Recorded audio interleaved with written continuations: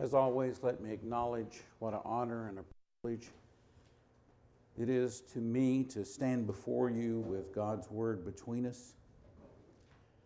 In this season of bright decorations, I was just noticing what a plain place this is.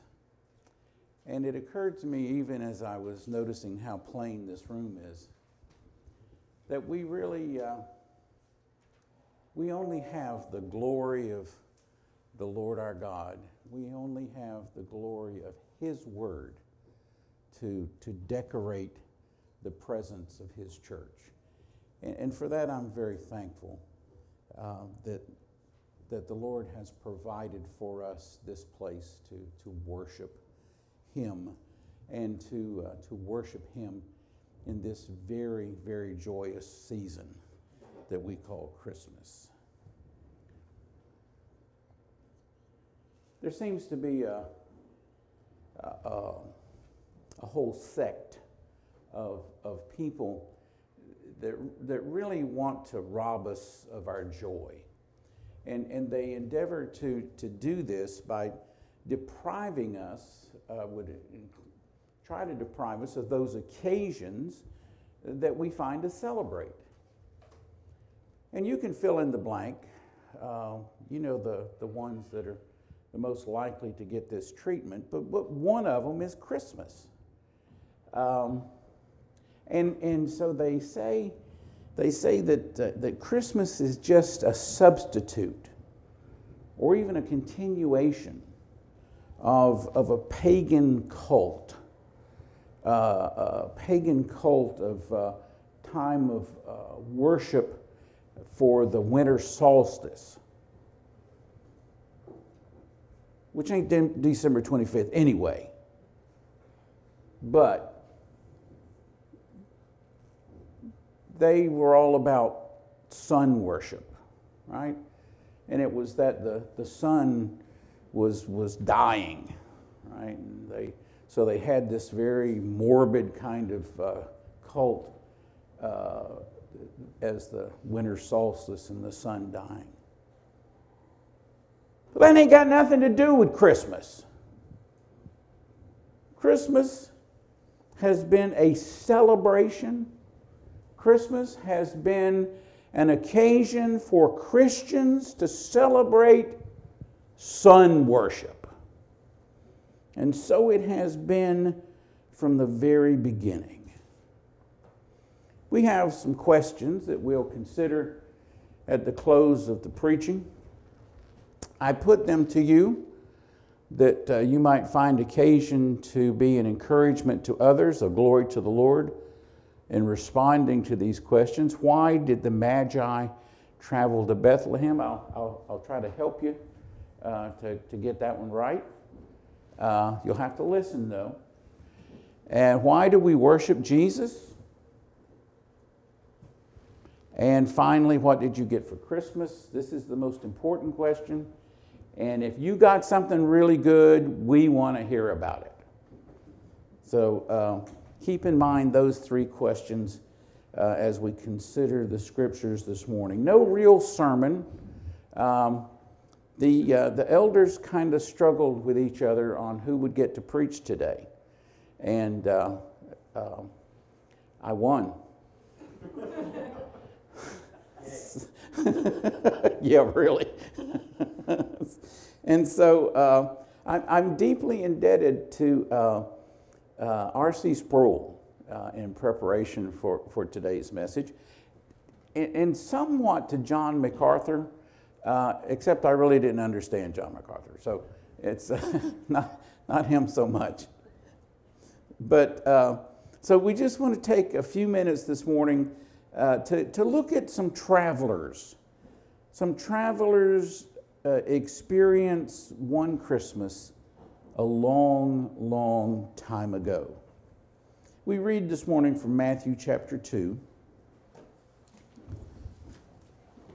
verses 1 through 18.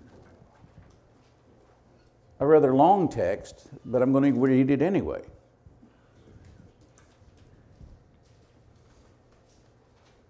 Matthew chapter 2, 1 through 18. A text you're no doubt familiar with, but look at it this morning maybe for the first time.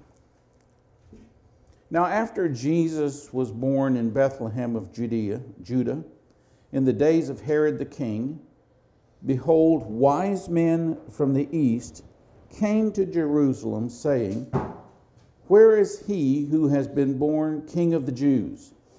For we saw his star when it rose, and have come to worship him. When Herod the king heard this, he was troubled, and all Jerusalem with him. And assembling all the chief priests and scribes of the people, he inquired of them where the Christ was to be born. They told him, In Bethlehem of Judah, for it is written by the prophet, And you, O Bethlehem, in the land of Judah, are by no means least among the rulers of Judah, for from you shall come a ruler who will shepherd my people Israel. Then Herod summoned the wise men secretly and ascertained from them what time the star had appeared. And he sent them to Bethlehem, saying, Go and search diligently for the child, and when you have found him, bring me word that I too may come and worship him. And listening to the king, they went on their way.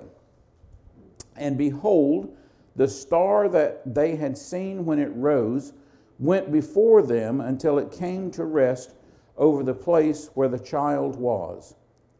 When they saw the star, they rejoiced exceedingly with great joy.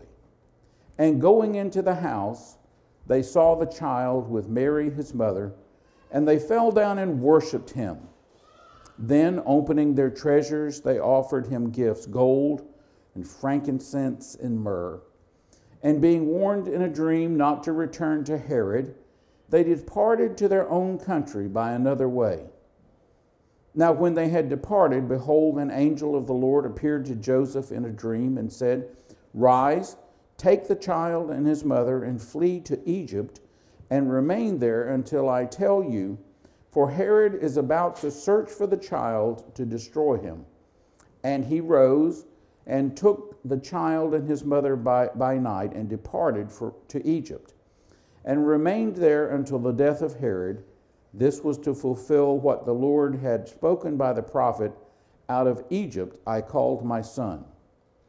Then Herod, when he saw that he had been tricked by the wise men, became furious, and he sent and killed all the male children in Bethlehem and in all the region who were 2 years old or under, according to the time that he had ascertained from the wise men.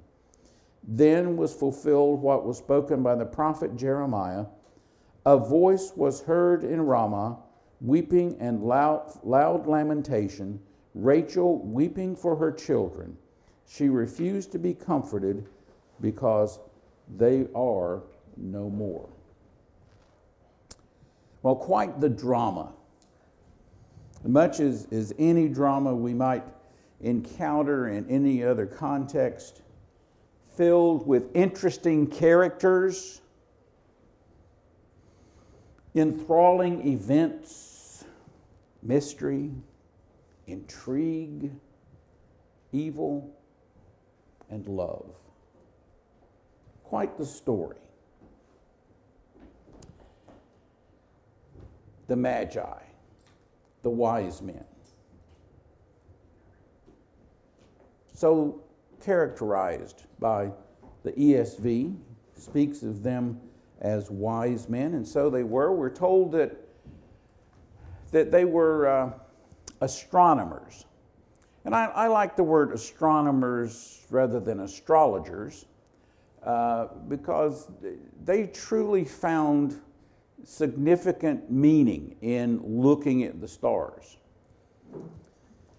And I very reluctantly have to say that they probably observed a winter solstice by looking at the stars.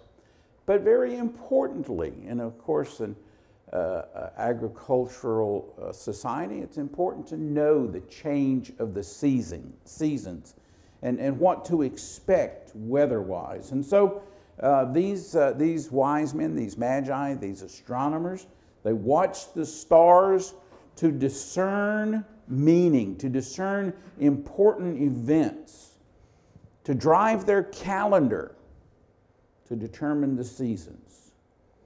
They were scientists. They were wise men who were able to see things that perhaps others did not see. And then it seems on a particular occasion, as they're watching the stars, and by the way, there's undoubtedly a whole lot more than three. A lot more.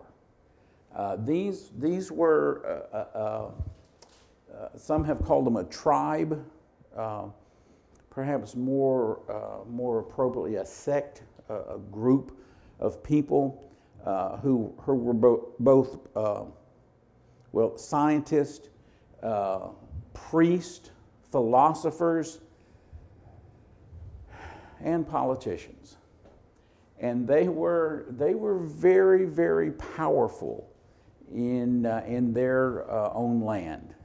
The area of Persia, Babylon, the area we know is Iran today, eastern Iraq, the Tigris-Euphrates confluence. Love that word, confluence. It's so that's where they came from, and in that region, of course, they had been a powerful sect in that area for hundreds and hundreds of years. They had been powerful during the time of Nebuchadnezzar. Right? Remember the Babylonian captivity when the Jews were carried off, not imprisoned, but captive in Babylon. The prophet Daniel. He was actually called at one time. He was appointed the chief of the Magi, and he was noted as a likewise this type of wise man, but he was a part of this sect to some degree. So they were a very powerful, very important group of people in that part of the world in that day, and as they saw on this singular occasion a star that was like no other, a star that appeared to them to have some very specific, very particular meaning. To them, this was a star that had an appeal about it. This was a star that seemed to be drawing them, a star that compelled them. And so, in seeing into the heavens and being mightily awed by what they saw, being inspired by the drawing, leading, compelling nature of this singular event, they undertook to make a long, dangerous journey, seeking to know, seeking to learn the meaning of this star. For in their understanding, this kind of star was significant in proclaiming the birth of a king. And so they traveled seeking a king. Following the star, they arrive in the area of Palestine. And as they are seeking a newborn king, they, of course, inquired at the palace. Inquired at the palace of the reigning king. And they were received at court. This is indicative of just their import and their power. You don't go down to the king's palace and say, I'm looking for directions here, and get led in for the king to show you the way. No, these were people who would be received at court anywhere. These were perhaps not kings themselves, but they had been called kingmakers. And so it was that King Herod, a king by name himself, was willing to entertain those who were considered to be of an equal status with him, being received at court. They were wealthy. Their wealth establishing their status by their means of travel. I have no objection to showing the wise men on the camels. I think it's pretty likely they had some camels. I think it's pretty likely they had some donkeys. They may have had a Rolls Royce or two. But they traveled in style. And they brought gifts, expensive gifts. And significantly, interestingly enough, as I said, these people came from Babylon, from Persia. They are Gentiles. They are not Jews. And they have come seeking the King of the Jews. And they come to Jerusalem, to the palace of another Gentile, Herod. This king, Herod, is the one popularly known as Herod the Great. And by the way, this is the point where the music changed to a minor key. No. Right? Herod the Great. Right? This is one of the biggest slime balls in all of Scripture. This guy is disgusting. He is, first of all, he's not a real king at all. He is an appointee. So he's a king because the Caesars, Rome, lets him call himself a king. If they say, no, you're not a king anymore, you're now a governor, or maybe you're not even a governor. Maybe you're just a nobody. That would be it. So the extent of his kingship is the extent to which Rome lets him call himself a king. He is a puppet of Rome. Now he has the reign over a very significant territory. He has certainly Judea, Jerusalem, Judea around, Samaria, Galilee, and actually a good deal more that he's in charge of for the Romans. And the Romans like having him there and letting him call himself a king because he keeps the peace. He doesn't let anybody cause trouble. You look like you're going to cause some trouble. You're going to raise some problems. You're out of there. That's it. Herod brokes no controversy. He's a builder. He built a lot of stuff. But most significantly to our understanding, he built the temple in Jerusalem. It was Herod the Great that built that temple where Jesus and the disciples went and Jesus taught in the temple court. It was Herod the Great that built the temple that Jesus pointed to. It was Herod the Great that built this temple.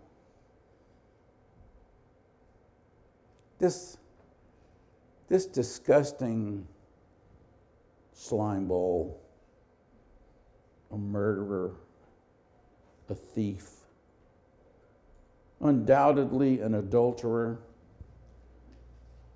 He had his wife murdered. Conniving, treacherous liar. When the wise men arrive at court, he tells them, come back and tell me where this child who's been born King of the Jews, come back and tell me where he is so I can worship him too. Liar, liar. He has no intentions. He has killed his own sons to protect his throne.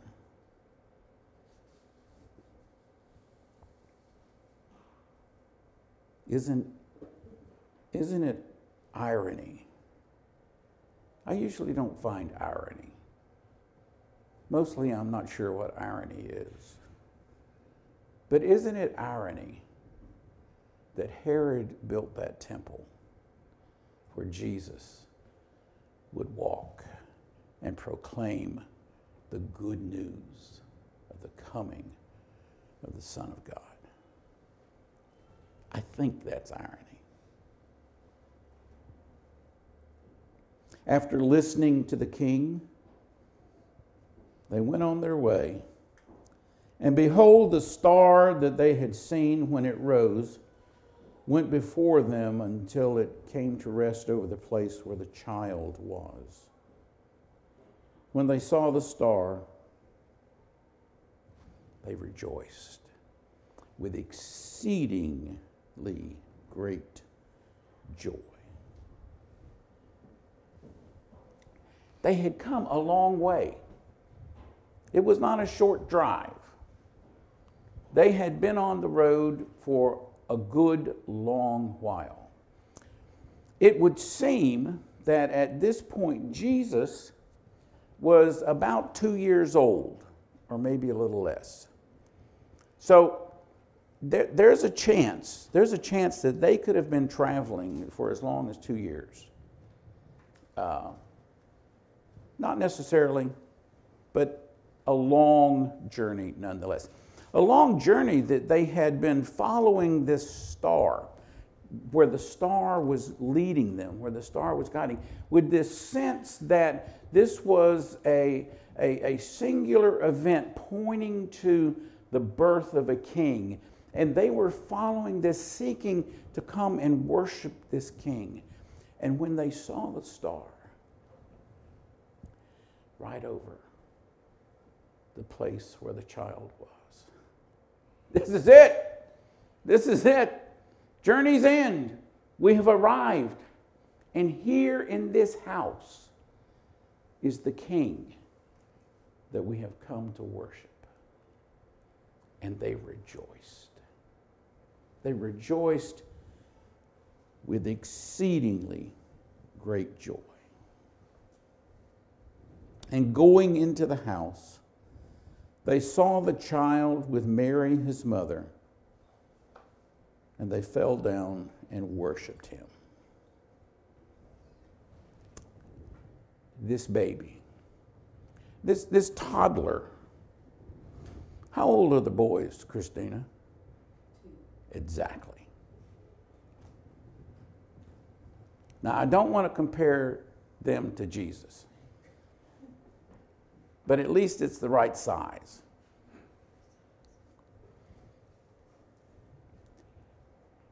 And so this toddler in this house, and they worship him. How is it that this child is worthy of worship?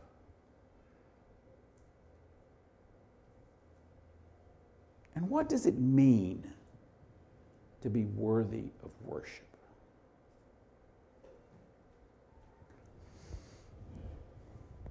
Well, as we've already described, these magi, these wise men,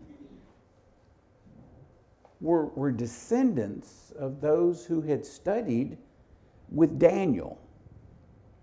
They were descendants of those who were familiar with Daniel and his prophecies, his dreams, his interpretation of dreams, his understanding of events in the heavens. These are descendants of men who were familiar with Ezekiel, the prophet. And these are men who are familiar with God's word. For the Jews in captivity in Babylon had taken their scriptures with them. And the people of Babylon, and specifically this sect of the Magi, had the Old Testament. And they had the prophet Isaiah, who wrote in what we have as Isaiah chapter 9, verse 6 and following. For to us a child is born, to us a son is given, and the government shall be upon his shoulder, and his name shall be called Wonderful Counselor, Mighty God, Everlasting Father, Prince of Peace. Of the increase of his government and of peace there will be no end. On the throne of David and over his kingdom, to establish it and to uphold it with justice and with righteousness from this time forth and forevermore. The zeal of the Lord of hosts will do this.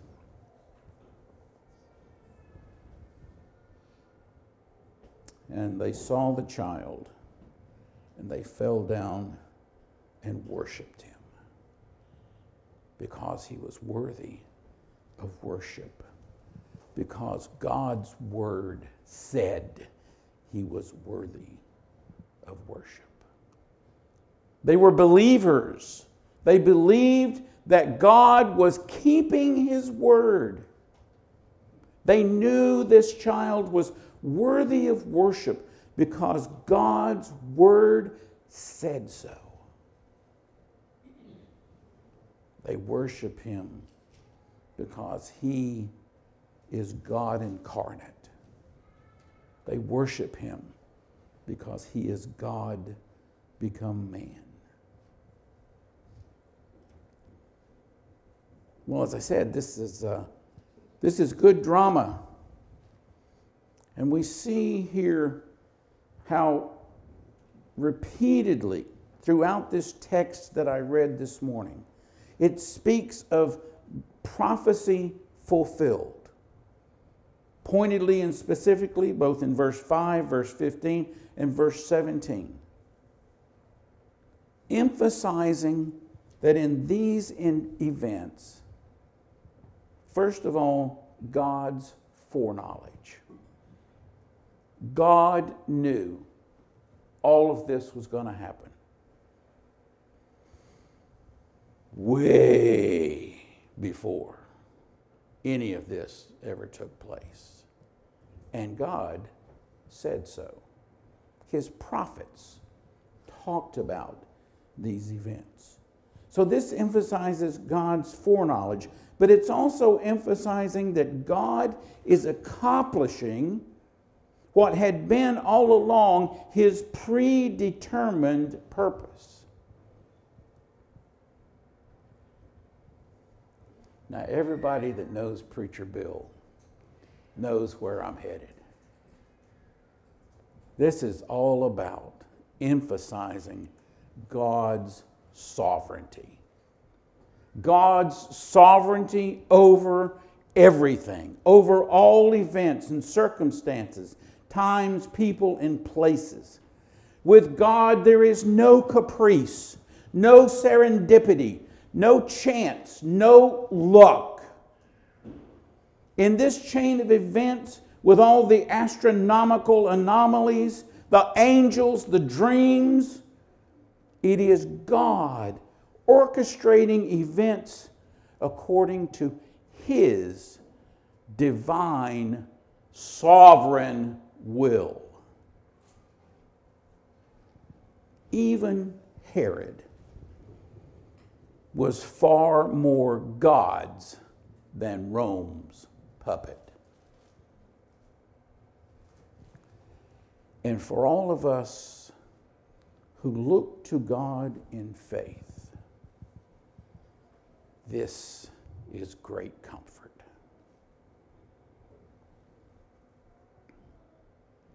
And so it was the Apostle Paul, inspired by the Holy Spirit of God, could write in Romans chapter 11, "Oh, the depth of the riches and wisdom and knowledge of God.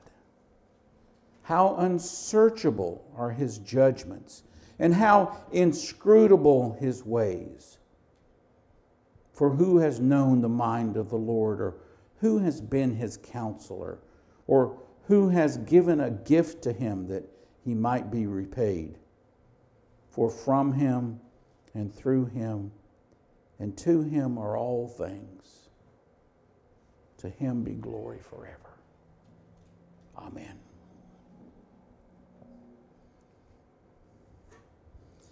Then opening their treasures, they offered him gifts, gold and frankincense and myrrh. They came to worship. And they worshiped him with gifts. They worshiped him with very real, very practical, very useful gifts. It wasn't the thought that counted. They came with real stuff. They worshiped with gifts that served the king. Gold to provide for his royal needs. They worshiped with gifts worthy of a priest. Frankincense, an incense that was representative of the people's prayers coming before God as a sweet savor. And myrrh, the balm for anointing the dead. Rich gifts. Gifts of great value. But I dare say they received more than they gave. For they worshiped in the presence of God the Son. These wise men, they set an example of worship. They set an example of worship in spirit and in truth. Oh, come, let us adore him, Christ the Lord. He alone is worthy, Christ the Lord. Gloria in excelsis Deo. To him be glory forever.